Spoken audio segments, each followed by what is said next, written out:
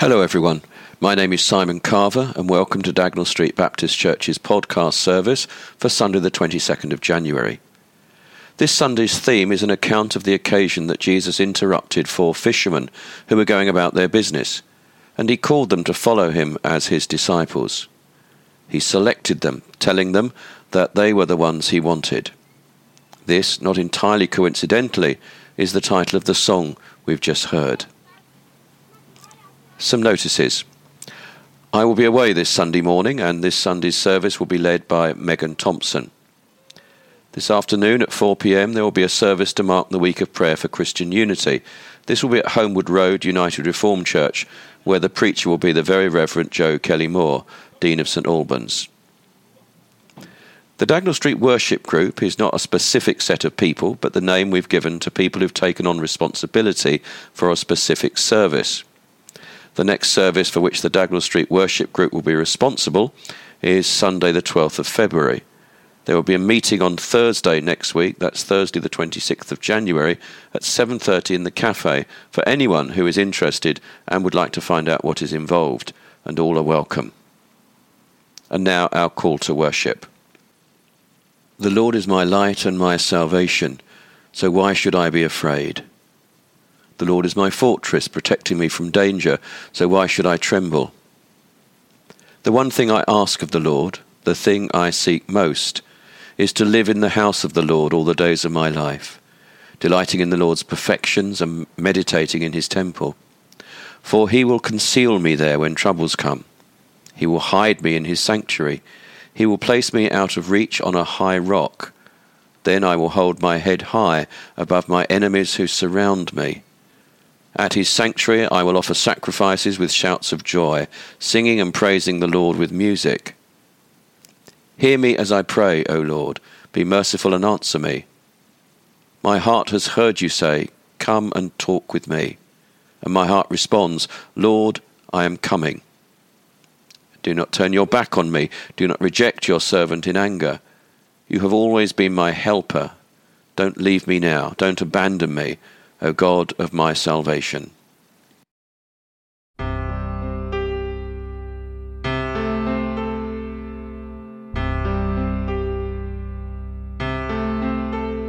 One thing I have asked of the Lord, this is what I seek, that I may dwell in the house of the Lord all the days of my life, to behold the beauty of the Lord, and to seek him in his temple. One thing I have asked of the Lord, this is what I seek, that I may dwell in the house of the Lord all the days of my life, to behold the beauty of the Lord, and to seek him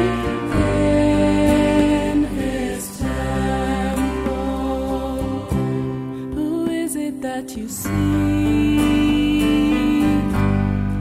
We seek the Lord our God. Do you seek him with all your heart?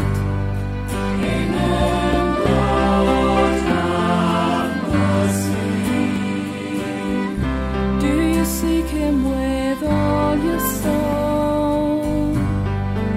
Amen. Lord, have mercy.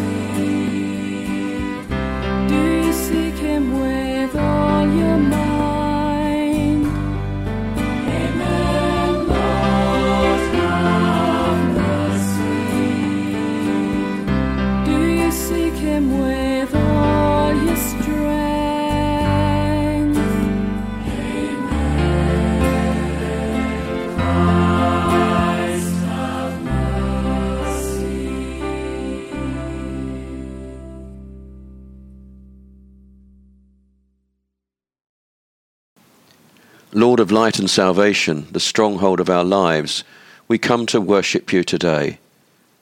You shone in the darkness and have given us hope. We walk towards your light today, knowing that your light can never be extinguished. Lord, we come today to dwell in your house. Forgiving God, we are sorry when we say one thing and do another. We are sorry when we say yes and then say no.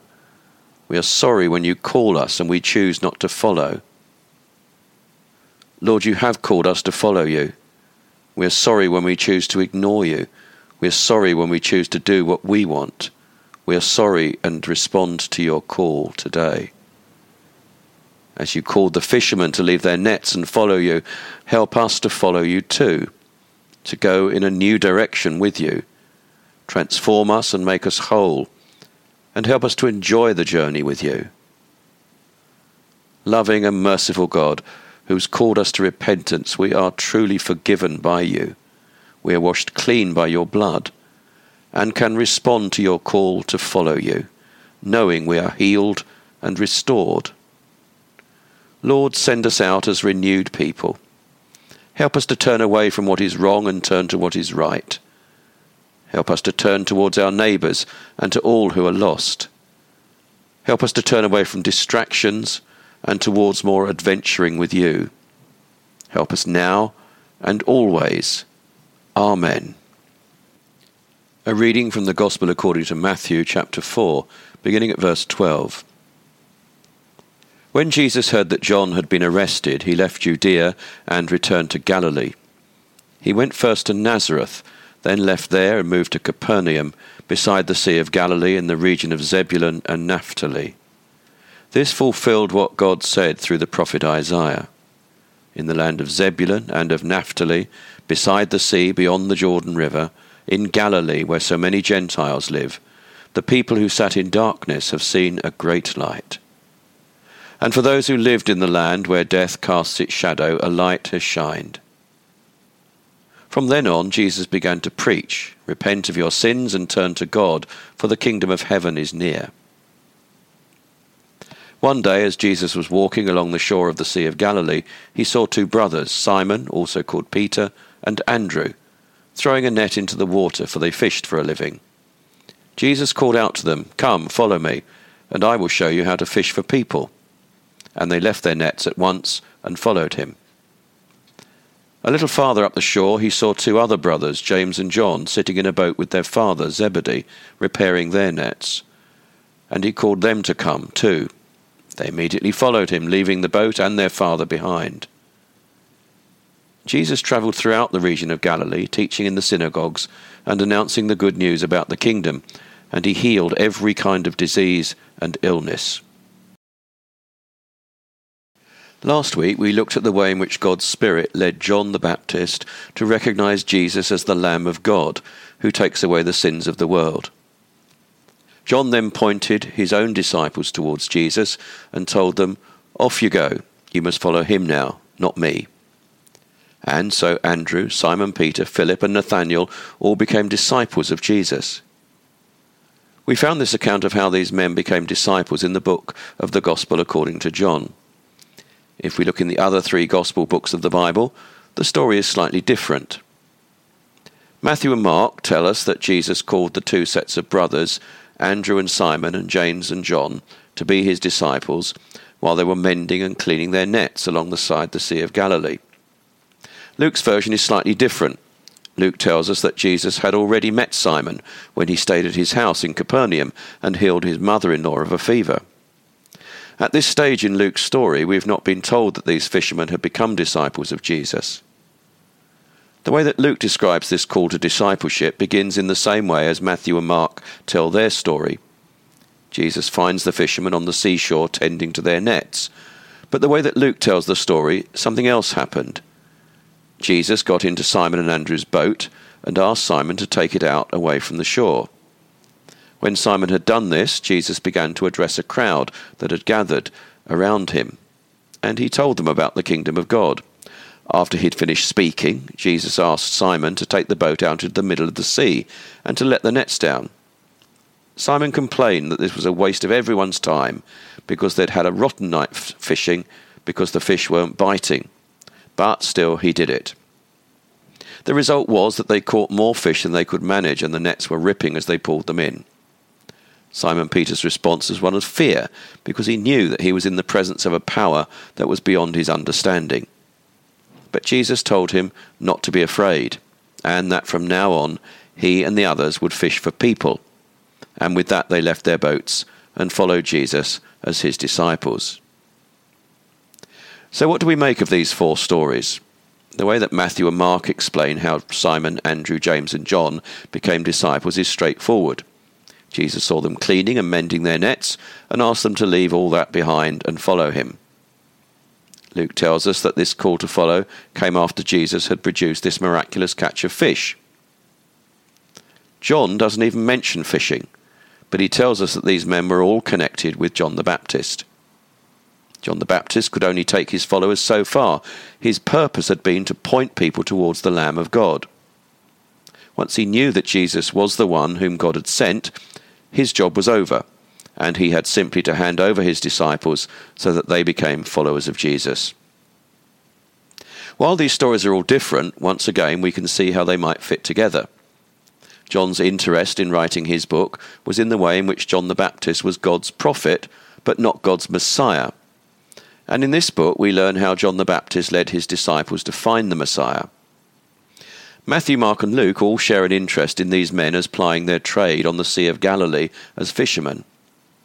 While Luke has the extra episode of the great catch of fish, all 3 tell of Jesus calling these 4 men to leave their boats and their livelihoods to follow him as a disciple.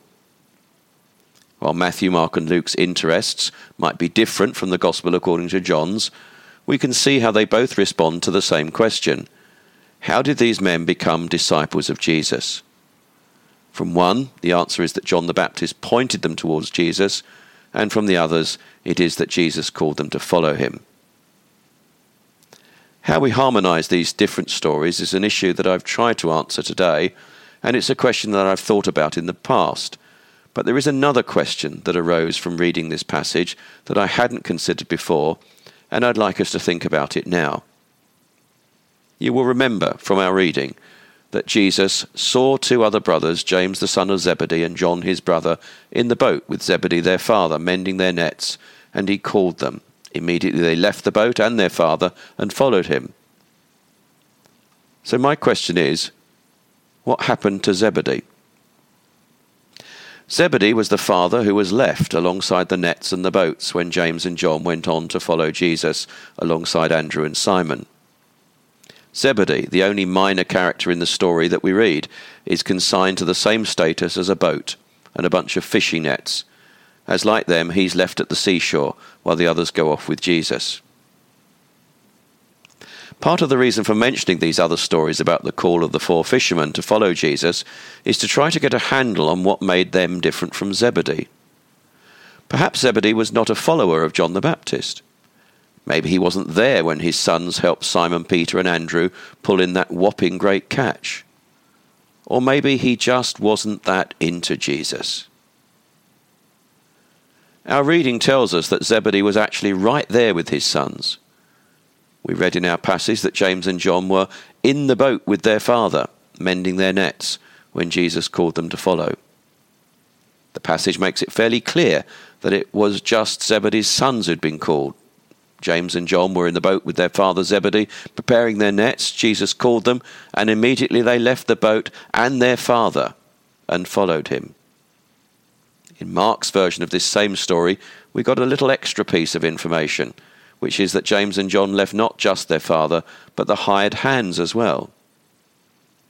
So why did Jesus call just these 4 people and not those who were with them? What was it about Zebedee that meant that he was not to be included? Well, this is quite a hard story when looked at with this question in mind. We could envisage a situation in which James and John look round to see their father following them down the steps of the boat and then whispering to him, "No, Dad, he didn't mean you. He only meant James and me." Perhaps it was a generational thing. The received wisdom is that Jesus was about 30 when he began his ministry. Let's assume that James and John were at least in their early 20s, which would make Zebedee, say, mid to late 40s. Jesus was like the cool older brother, and these young men wouldn't have wanted their dad around. With just the 12 of them and Jesus, it was an exciting new adventure, living off the land, going into foreign parts, meeting new people. With their dad alongside them, it would be more like a family camping trip with Zebedee telling them how he used to light fires when he was in the Scouts. Maybe it wasn't Zebedee's relationship with his sons that meant he wasn't included. Maybe he just wasn't the right kind of person. Well, that's obviously ridiculous. Jesus ate with all sorts of people, including tax collectors, sinners and prostitutes. Tax collectors and prostitutes were never invited out because decent people didn't have anything to do with them. The thing is, while this pattern of indiscriminate hospitality is as old as the gospel, this theory was called the homogeneous unit principle, or HUP. Sometimes congregations have been intentionally created with the HUP in mind, such as church plants that have been aimed at creative types or young, upwardly mobile professionals, or yuppies as we used to call them. The HUP is also alive and well in the burgeoning ethnic and foreign language congregations, principally in London, but in many other parts of the country too. It's understandable that people want to meet with like-minded and, dare one say it, like-coloured people. People with those who they have the same linguistic and cultural background. This will happen naturally by self-selection, because people will tend to go where they think they will best fit in.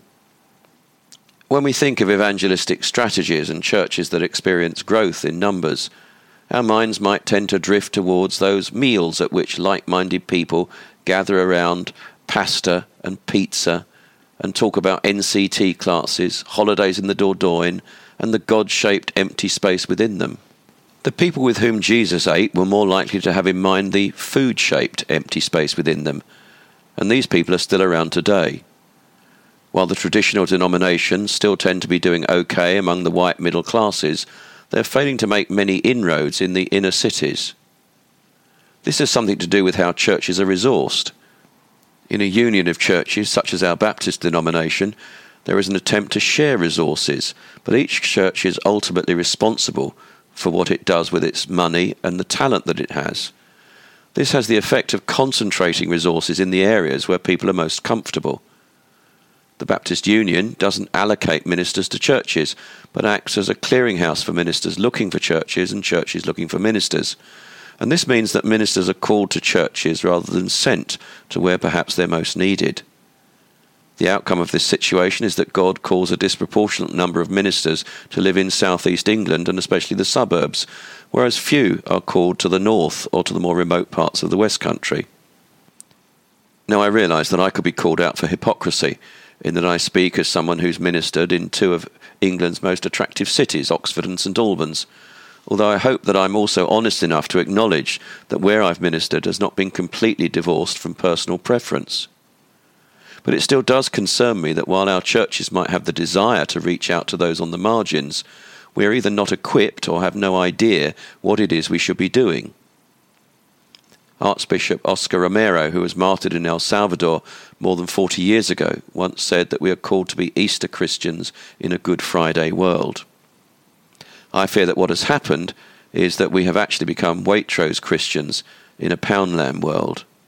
And I feel that we're in danger of turning our backs on those to whom Jesus would focus his own time and attention.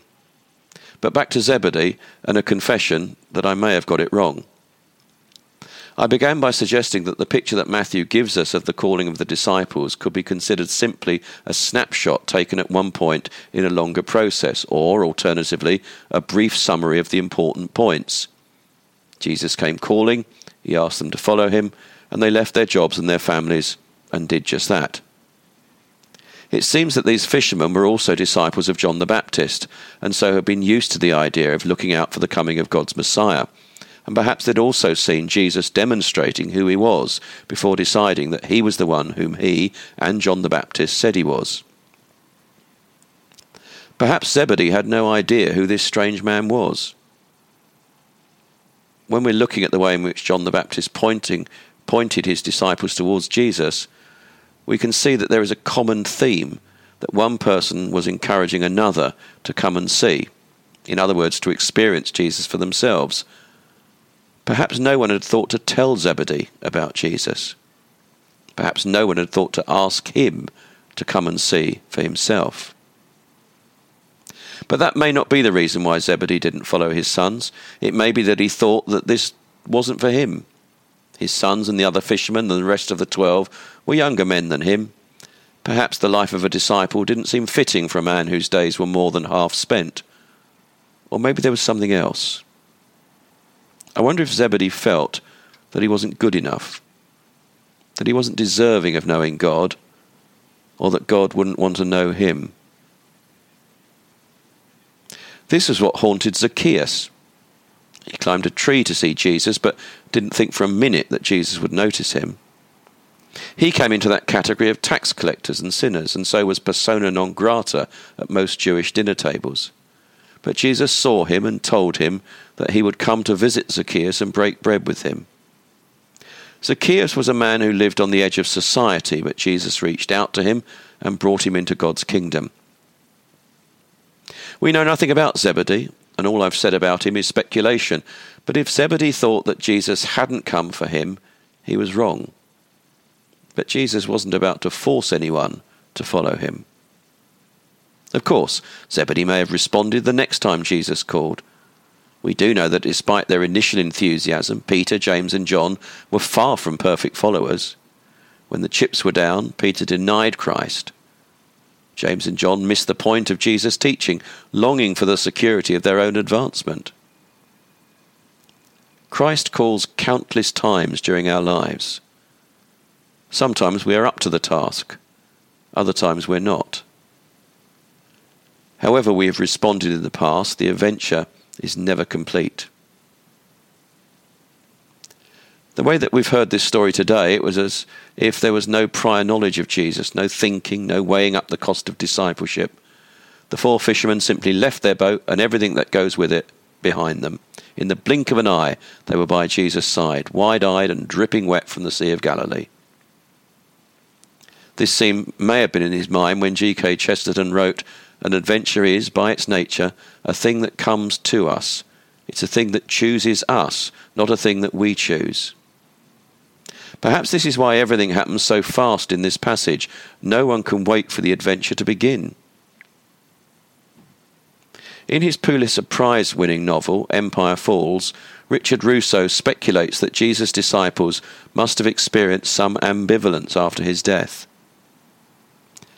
They never wanted him crucified, of course, but what a relief it must have been when the stone was rolled across the entrance of the tomb, sealing everything shut, so they could get back to being fishermen, which they knew how to do, rather than fishers of men, which they didn't.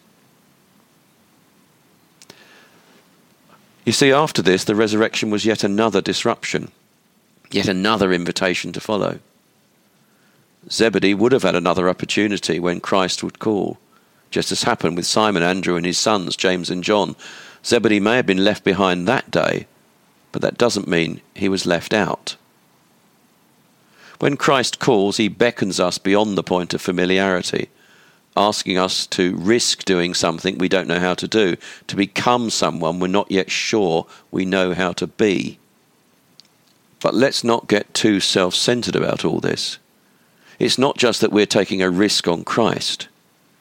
The extraordinary thing about the call of Jesus is that every time he calls, it is he who is taking a risk on us. Where you go, I'll go. Where you stay, I'll stay. When you move, I'll move. I will follow.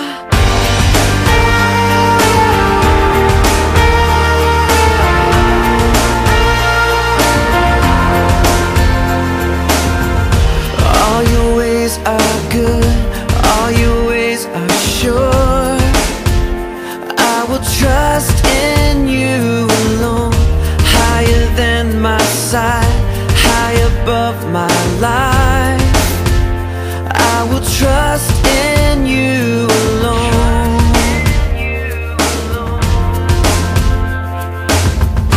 Where you go, I'll go. Where you stay, I'll stay. When you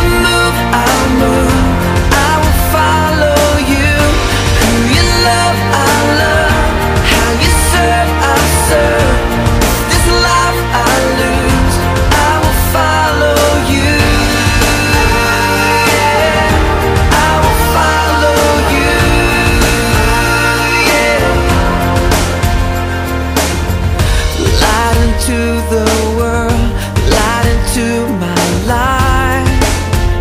I will live for you alone. You're the one I seek, knowing I will find all I need in you alone, in you alone. Where you go, I'll go. Where you stay, I'll stay. When you move, I'll move. I will follow you. Who you love, I love. How you serve, I serve. This life I lose, I will follow you. Yeah, I will follow you. Yeah. In you there's life everlasting. In you there's freedom for my soul. In you there's joy unending sure. And I will follow. Where you go, I'll go. Where you stay, I'll stay. When you move, I'll move. I will follow. Who you love, I'll love. How you serve, I'll serve. If this life I lose, I will follow. Where you go, I'll go. Where you stay, I'll stay. When you move, I'll move. I will follow you. Who you love, I'll love. How you serve, I'll serve. This life I lose, I will follow you. Yeah, I will follow you. Yeah, I will follow you. Yeah, I will follow you.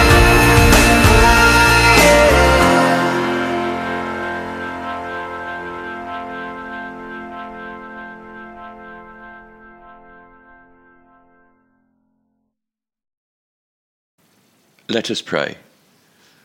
Almighty God, as you called your first disciples, so you call us to follow you. You call us not only to repentance and lifestyle changes, but you also call us to love others as we love ourselves. You call us to care and share, and so we pray for all those who need us and who need your touch this day.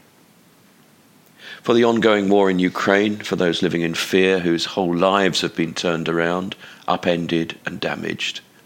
For those left rootless and homeless, and those who grieve the death of family and friends. For those who are at the front line of fighting and preservation of what is left. For those caring for the injured and the frail, especially those who are in the firing line. We pray for those Russian citizens who live with uncertainty and who don't see the real happenings with their neighbours. For those families whose men have been forced to fight with little or no training or understanding of what is going on. For those who have had no contact with their men since they were forced into war. For people in California whose lives have been turned around by storm after storm after storm. Those who are dealing with flood, landslides, sinkholes, loss of nature and homes and infrastructure, loss of employment and loss of life and livelihood. For all those caught up in the Nepal air disaster, we remember those who've been killed, and we pray for those who are bereaved, injured, left grieving. We pray for our missionary partners, the Vocal family working for BMS World Mission. And we pray for any who have been connected to that family who have been involved in this disaster. We pray for rescuers and cleaner-uppers and investigators dealing with the aftermath of the crash, those who are seeking answers to what happened and decide if change needs to be made to prevent future accidents. We pray for those around the world who live with injustice, unfairness and discrimination. We pray for those who simply live with their situation from day to day and those who decided to stand up for what they see to be wrong in their societies, no matter what brutal regimes may do to them. We pray for those who try to get others to turn around and live more just and caring lives. We pray for those in our own country who are striving to hold on to their standards of living but struggle from day to day with increasing inflation. where what money they have buys less and less. We pray for those who have daily to choose between heating and eating, for those whose physical and mental health is impacted severely by the impact of such things, for those who feel they have no choice but to withdraw their labour and stand on picket lines seeking governments to turn around and support them more through increased pay deals and improved working conditions. We pray for those on all sides involved in such difficult dilemmas. While we deal with floods, winds and snow and ice, countries at the Horn of Africa, places like Somalia, have had a second year with a drought and virtually no harvest, climate change in action. May the world see that we need an about turn to prevent further climate catastrophe. For those we know and love, we pray for our family, friends and neighbours who are in need this day. In the quietness of our heart, in this moment, we recall their names to mind.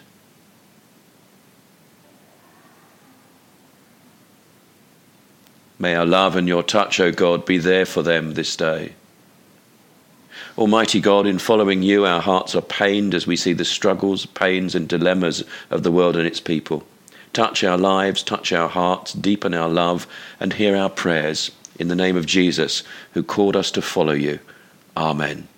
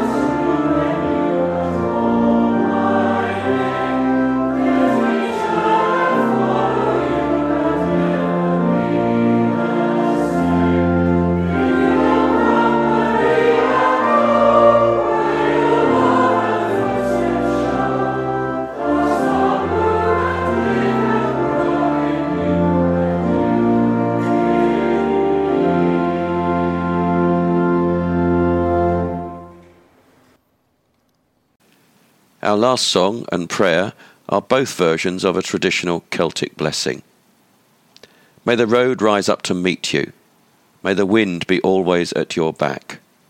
May the sun shine warm upon your face, the rain fall soft upon your fields, and until we meet again, may God hold you in the palm of his hand.